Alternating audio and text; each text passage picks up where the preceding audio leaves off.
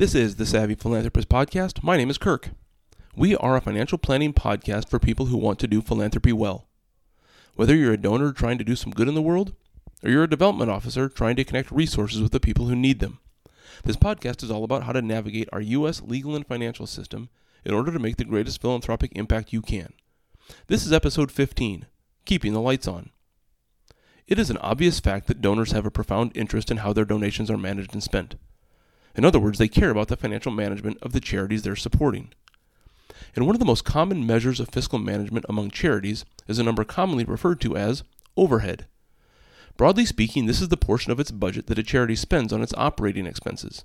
That means things like staff salaries, rent, supplies, stuff like that. Basically, any costs that are not the direct provision of charitable services. As you can imagine, there are two sides to that issue. First, and most importantly, donors give money to a charity because they want to support the work that the charity does. And for that matter, so does the charity. It exists to carry out its mission, and it raises money to enable it to do just that. On the other hand, charities, just like any other business, need to hire skilled, experienced people in order to carry out the work. And people who are good at their jobs usually want to be paid reasonably well for their work. It's not hard to imagine a situation where a charity pays a bit more than average to hire really skilled people and ends up having a much greater impact than another charity that saves money by hiring inexperienced people, but then ends up having a much smaller impact. That tension is why the question of overhead tends to be a pretty blunt instrument for measuring a charity's fiscal management. But it remains one of the most common. You probably know that most charities' financial information is public information, and there are several different companies that gather all that annual information and publish summaries of it. Those companies are explicitly trying to help potential funders and donors, especially institutional ones like foundations and corporations, evaluate potential recipients, and the overhead percentage is one of the most common pieces of information they put out. I don't plan to resolve that tension here, but I thought I could at least provide some thoughts about it. First, the question of overhead is obviously an important one. If a charity spends a really high portion of its donations on overhead, this might, and I emphasize might, be a sign that the charity is focusing on itself rather than on its mission. However, it might also mean that the charity is new and small and is trying to build out infrastructure in order to advance its mission. An interested donor would need to investigate a bit.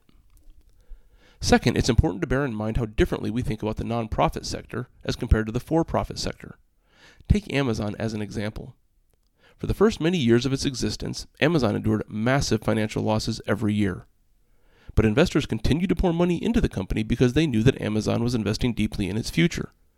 And those bets eventually paid off very well.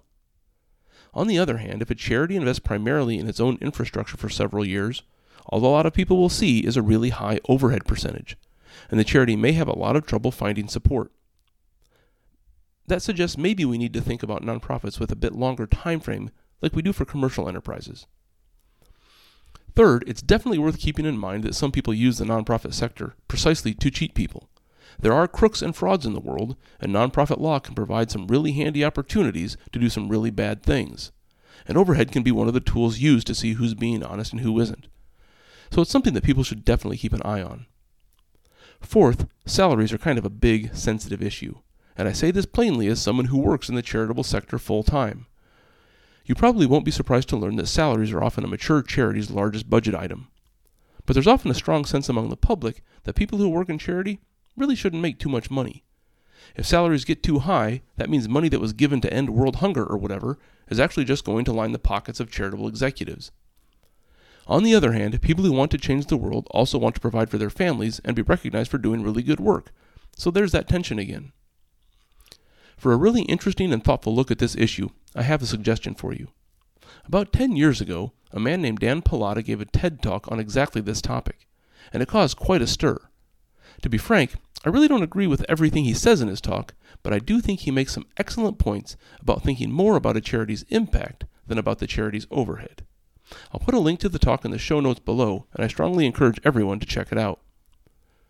If you're enjoying this podcast, be sure to click subscribe so you don't miss any episodes. If you know other people who might find this podcast worthwhile, please share it on your social media platform of choice. And if you're feeling particularly generous, a rating or review for the show on whatever podcast service you use would really help to get the word out about the show. You can find The Savvy Philanthropist on the internet at thesavvyphilanthropist.net, You can also find me on LinkedIn at the link below in the show notes, and you can follow me on Twitter where I am at RossPlan.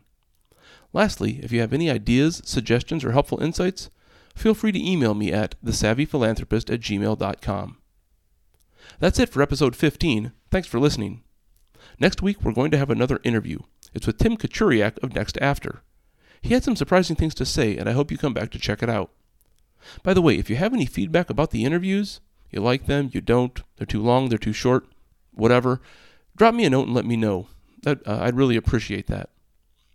Until then, remember, do well, then do good, but always be savvy.